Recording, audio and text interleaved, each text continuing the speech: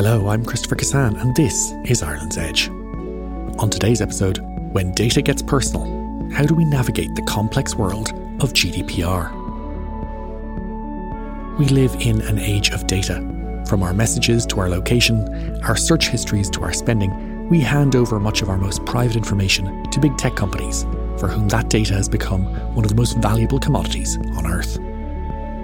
Because many of those companies have their corporate headquarters and data centres in this country, Ireland has found itself at the centre of European debates about the regulation of privacy. At Ireland's Edge in Dingle, I spoke with Dr. David Kenny, Associate Professor of Constitutional Law at Trinity College Dublin, about the legal debates behind the dizzying world of data. Joining me this evening is Dr. David Kenny, who is Associate Professor of Law at Trinity College Dublin. David, good evening. Thanks so much, Chris. It's fantastic to be back in Dingle. Thank you for joining us. Now, in recent months, the Irish Data Protection Commission found WhatsApp had breached European citizens' rights over the use of people's private data in the way that the app is used. Now, we wanted to fine them 30 to 50 million euros, but after much criticism from other European countries, that fine actually had to be increased to 225 million euros, the largest of its kind. What do you think that case says about Ireland and Europe's approach to the regulation of privacy? I think it's really interesting because I think it shows the different levels at which the fight for privacy is going on and the centrality of the EU to that fight. So the way, obviously, that Europe views data is quite different from other countries around the world.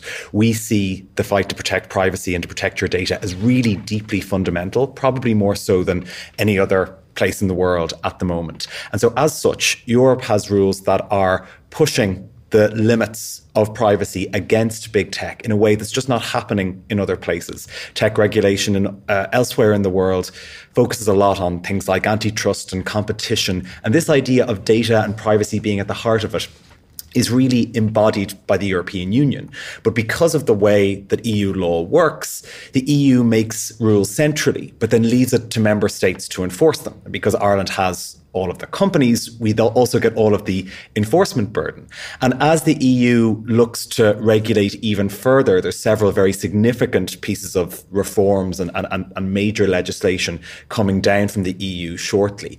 Ireland will again be under huge pressure to be at the very forefront of regulating privacy for all of Europe and then really for all of the world, because what Europe does in this context is so influential, being the only country really pushing this privacy agenda. But what's really important to understand, I think, is that for the EU, it's not just about the laws that they apply to regulate tech companies. That privacy and your ownership and control of your data goes all the way down. It's not just a legal principle. It's not just a set of rules. It is a fundamental right. It's in the EU Charter of Rights, and it's perhaps the most influential of the rights in the EU Charter at the moment. There's 2 articles talking about your privacy and your data.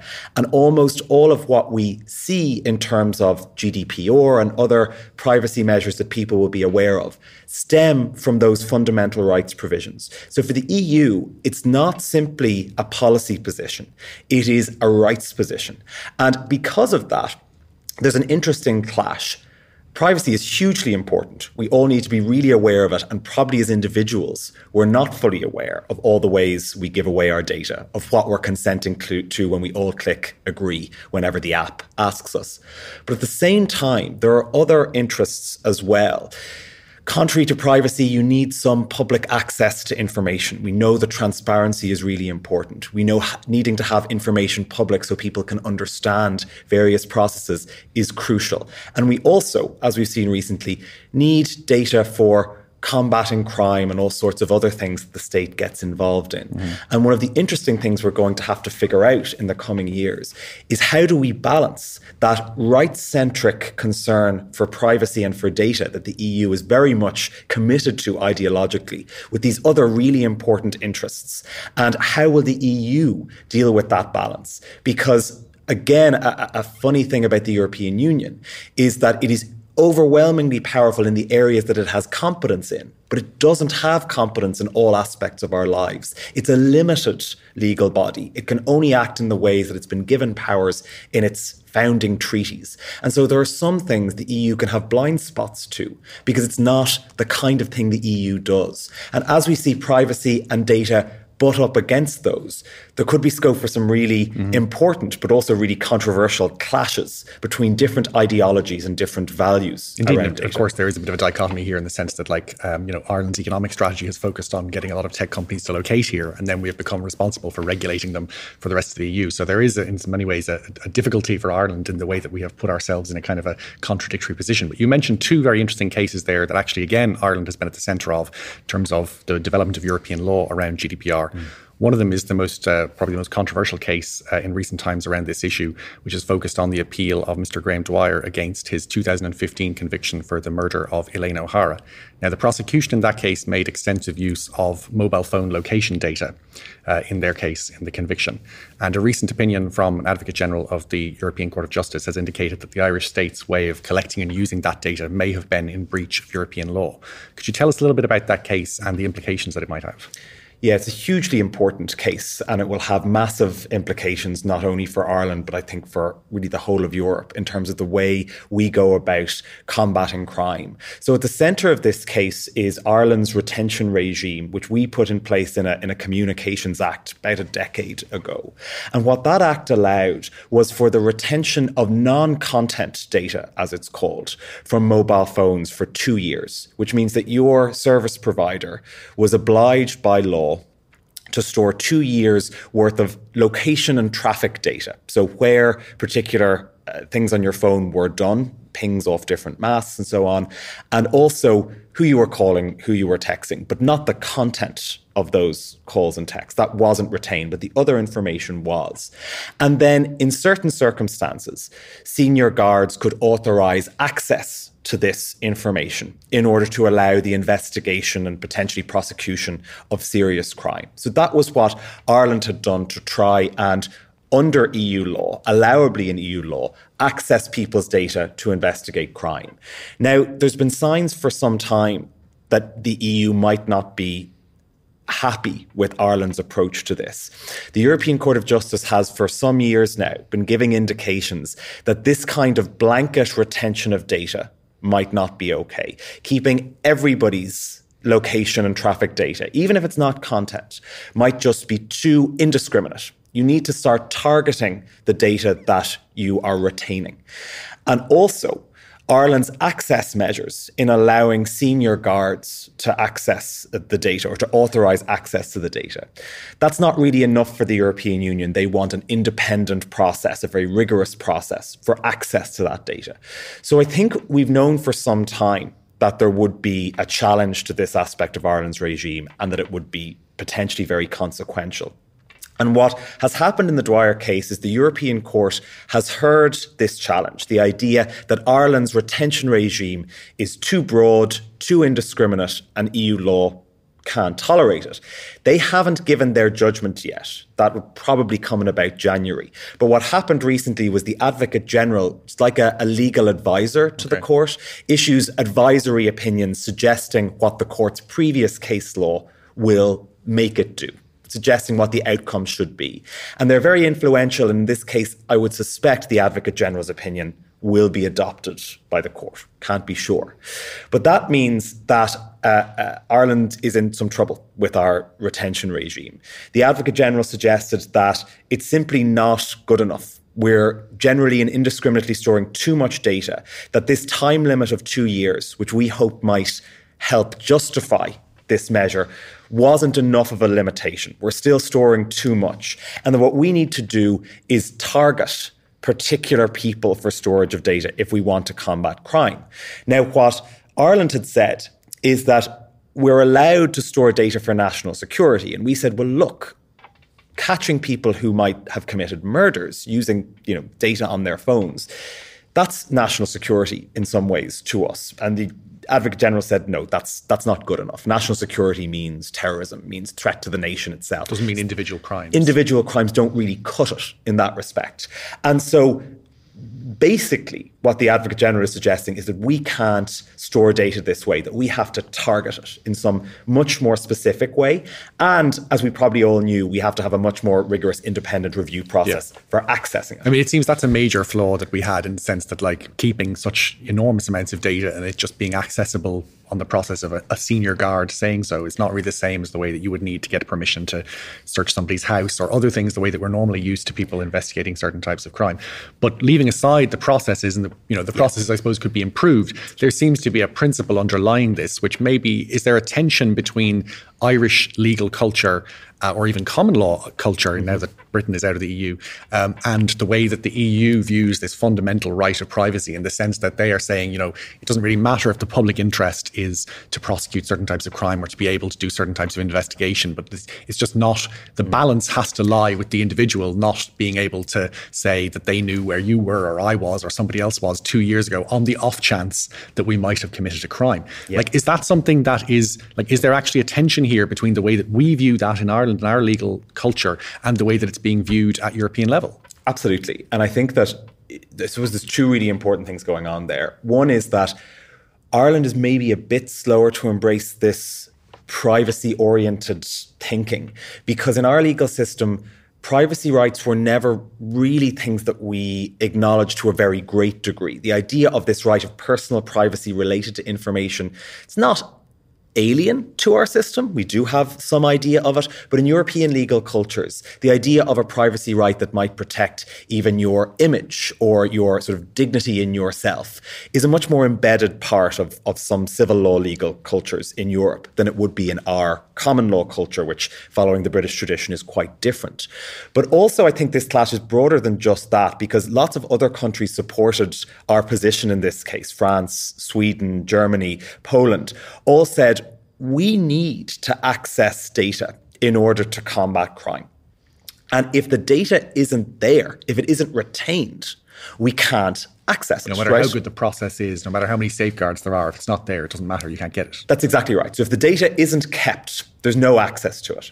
And so what Ireland and other countries were suggesting is we could really improve the process for accessing it, but we need it to be accessible. And the problem is, and this is illustrated by the Dwyer case and others, that you can't target people in advance for serious but not organised crime. You don't know who might be suspected of a crime or who might commit a crime. That's not something you can know in advance. So how can we say we need to retain Chris's data, but not David's data, if you don't know which of us is going to commit a serious crime? So the idea of targeting is much, much harder, perhaps, than you might initially think. You can't just say we need these persons' phone records, but not these persons.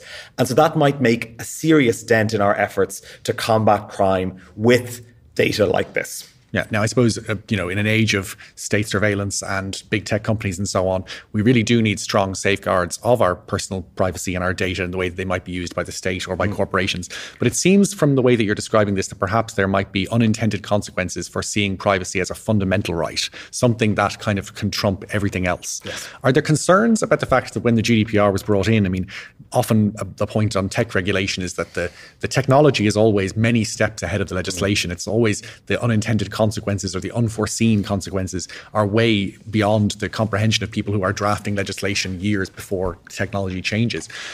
Is there a possibility that the GDPR contains in it some sort of very unintended consequences by putting privacy at the heart of almost everything in public affairs? I think that's definitely a risk. And in the first instance, that's what the countries that are worried about this crime issue are saying. They're saying, we need this data to combat crime. The EU has kind of said, we're not actually convinced of that. You need to show us if that's the case. We think you can target. We think you can do other things to combat crime. It's not just you need all this data all the time. So that's a factual question in some ways. Can we find ways to do this crime combating effectively without this general retention of data? That's the first question of that. But as you've said, it actually goes much deeper than that, because with things like GDPR, which everyone will have heard of because we've all been told that something might be a GDPR problem. We're constantly ticking boxes and making disclosures and giving our consent, which we don't really understand, And also we might be told that something can't be done because of GDPR and we don't really understand why. And there's a risk that the person telling you that doesn't really understand why either. Because GDPR is so broad and so significant. It basically places vast restrictions on how everyone and anyone handles data in any kind of systemic way. And it is so broad and it's so rights related that there is a risk, and this is a risk that has been even discussed within the European Court of Justice, with certain advocates general commenting on this being a problem. The GDPR is so broad that nobody really can properly follow it, that we'll all end up breaching GDPR at some time or other. And if that's the case, as one Advocate General Bobic, said in a recent case, he said, it'll become the most under-enforced piece of law in Europe. Because if we're all breaching GDPR almost all the time, if it's possible that gossiping in a pub constitutes a GDPR breach, then suddenly we'll realise that this is something that's too big to be taken seriously. We're all breaching it all the time, so who cares? And there is a sort of a paradox that if you try and control things too much, you can end up controlling them too little. Because if you claim to control every single conversation, every single piece of data passing back and forth, eventually people think your rules are a bit silly. Absolutely. As I mentioned earlier, this is a billion dollar industry as well. So there are significant vested interests in finding holes in some of this regulation, or perhaps it not being taken as seriously. So we do need to be very careful of that. I mean, you mentioned there about this balance between the sort of right to information and right to privacy that kind of can be an unintended consequence of talking about somebody's personal data. There's another case actually involving Ireland recently in the news that goes to the heart of one of those issues, which is to do with this idea of the right to be forgotten, which is another part of the GDPR, where if you are able to make an application to online search engines saying that certain information about you that has become irrelevant or out of date should be removed from searches. And this was recently done with regards to Mr. Sean Quinn and the Quinn family, and hundreds of articles in the Irish press related to their activities around the time of the financial crash were removed from Google search engines. It seems that in that case, the balance between personal privacy and the public interest is maybe not as it was intended in the way that the GDPR was drawn up. Am I correct in thinking that that might not have been the original intention? Well, that's certainly my view of it, is that the balance, I think, is off. Whether or not it was intended is maybe a more difficult question, because it's hard to know with a monolith like the EU what was actually intended with this. But the balance between transparency and privacy is something we're really struggling to strike. There's lots of places in GDPR that there's a current case ongoing about access to court records for journalists to help journalists report more effectively on what's happening in court. Hugely important principle. Publicity is the heart of justice in this sense. And it might be that the Dutch authorities have violated GDPR in releasing this information in an attempt to make a court process transparent. And again, some people within the Court of Justice, the Advocates General in that case, have sort of said this is going too far. We're getting to a point where we're shutting down transparency. And as you say, the right to be forgotten is a huge one. This is where you can, as you said, apply to have information not taken off the internet, but taken off the only way we practically access information, which is search engines, right? And as you said, the Quinn case is a really good example of this. This was Niall McPartland, Sean Quinn's son-in-law, applied to delist lots of articles from the Irish Times, claiming that they were sort of outdated or irrelevant to his current sort of life situation. But within those articles is hugely important information relating to huge events in Irish public life. And so there's two problems. One is, what have we given up by prioritising privacy there in terms of saying those things are now very hard to find comparatively to any other information on the internet? And secondly, who's doing that balance? Because if we had had a broad public debate about this and we decided this is what should happen, we favour privacy, the articles come down. And if we had a public officer that we trusted their judgment of this question to do it, maybe we'd say that's okay. But what's happening in the right to be forgotten situation is Google decides. Applications are made to Google. Google has a process, and quite remarkably, if Google decides to delist articles from the Irish Times is told about that, but they can't appeal. Google's decision to delist is the decision. And we don't know very much about Google's processes. We know they look at these various terms like the information is inaccurate, inadequate, irrelevant, excessive. We don't know what those mean. Yeah. We don't know how Google are considering those terms.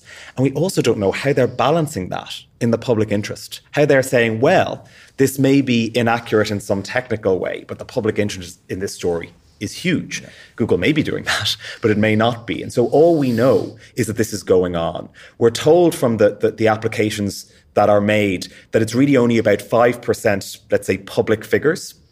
applying for the right to be forgotten, that the overwhelming majority of applications are private citizens rather than public figures.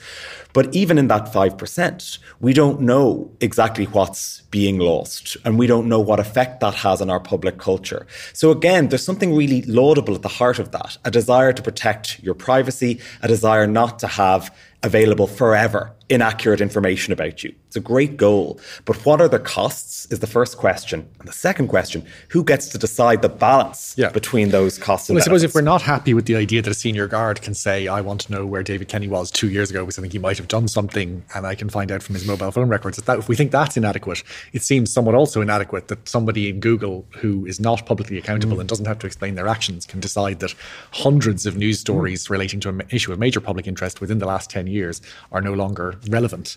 So that does seem to be something of a dichotomy in the way that we are allowing people to process data. But it also does show, I suppose, the way that this is a paradox, isn't it? Because we do have this balance to strike between the public interest and the personal privacy. And we have the state and we have companies involved on both sides. Yes. How do you think that as a public sphere, as a society, and I suppose as a wider European society, we can actually discuss those issues? Because a lot of these issues are not being decided, as you say, through public debate, through political debates. They're not major election issues. They tend to be things that are decided through legislation and regulators' decisions, many of which, as we've been discussing, have unintended consequences and don't end up working the way that they were intended. Like, how do we go forward in a way that means that rather than this just all sort of happening to us, which is what a lot of tech and the way that our privacy is used often feels like, that's why we all click yes, right? Because we don't necessarily even understand what the alternative is or whether we're going to be able to do what we want. So how do we move forward in a way that we actually consider these issues? Like, is there a way for us to do this, or is the technology just too complex? I really worry about how we're going to be able to grapple with that issue, because you've pointed out two really important aspects of it. One is that these decisions are being made, first of all, at an EU level. And it's very difficult for the EU to take proper soundings of all its citizens and know what people feel. And in many ways, it has to make decisions somewhat in the dark about how they're going to be received. But then, to a certain extent, there are citizens of Europe all over the Union who are having their rights adjudicated in Dublin by our data protection commissioner, who's responsible for looking after their data because it's on a server in Facebook, right, in Dublin. So there's huge questions there about this is being done at a European level, but also weirdly at a member state level and having effects across the European Union and maybe across the world. And how do we make that participative? How do we get people involved in discussions about how they want their privacy regulated? I really don't know. The second problem then is that we've seen in some ways the shrinking of the state and the rising of the private company. And there's been several developments of this. Facebook's so-called Supreme Court that adjudicates on free speech issues on Facebook is one really interesting example. Google being this adjudicator of the right to be forgotten is another. And this is the gradual privatization of what would have been public powers. The idea that it used to be the job of some central governing body to make decisions like that. And the people were either accountable or were picked by accountable people, that there was some process which involved someone being elected, choosing someone for that job, or the people making those decisions being accountable in some democratic way. And Google and Facebook are obviously not democratically accountable, nor is Facebook's Supreme Court, nor is whoever in Google makes these decisions. And we have to think about what the state looks like and what the administrative state looks like in a world where previously we kind of imagined that a civil servant somewhere would be deciding this. And maybe that was not transparent to many people, but we had some faith that was democratic and was accountable in a broad sense. I don't know how we make that happen for tech companies. I don't know how we make that happen in this digital age where private actors are more and more accumulating that power. And to be fair, Google and Facebook and TikTok didn't decide to locate in Dublin because of the weather. They came here because they thought that it was going to be advantageous for their business. So do you think that in many ways Ireland is possibly in possession of a bit of a poison chalice, in the sense that as these issues become significantly more complex and throw up more and more paradoxes at legal and regulatory level, the fact that we are in charge in some large capacity means that we're going to have a lot more of an administrative burden and a regulatory burden that we don't necessarily have the capacity at the moment to handle? Absolutely. It kind of reminds you of the idea of the dog chasing the car and not knowing what to do when it catches up, right? So we wanted to be the tech hub of Europe, and we succeeded remarkably in that. But the regulatory burden on the Data Protection Commissioner is already overwhelming. And there's more coming because the EU has this vision of a digital markets and digital services reforms, which are about these intermediary platforms, most of whom have their European headquarters here. And we're going to have national regulators responsible for that are going to be the primary regulators of companies in those frameworks in some instances. I don't know how the Data Protection Commissioner could possibly take on that job, given it's already, I think, somewhat overwhelmed in terms of the volume and complexity of the case it has to hear. And I think it's doing a very good job in many respects with a huge workload. Do we have to set up new organizations? How much is that going to cost? Are we willing to resource that properly? Are we willing to put as many bodies as are necessary into that job? And in some ways, it's a mandate that comes down from the EU. Do this job, do it really well, and do it for all the citizens of Europe.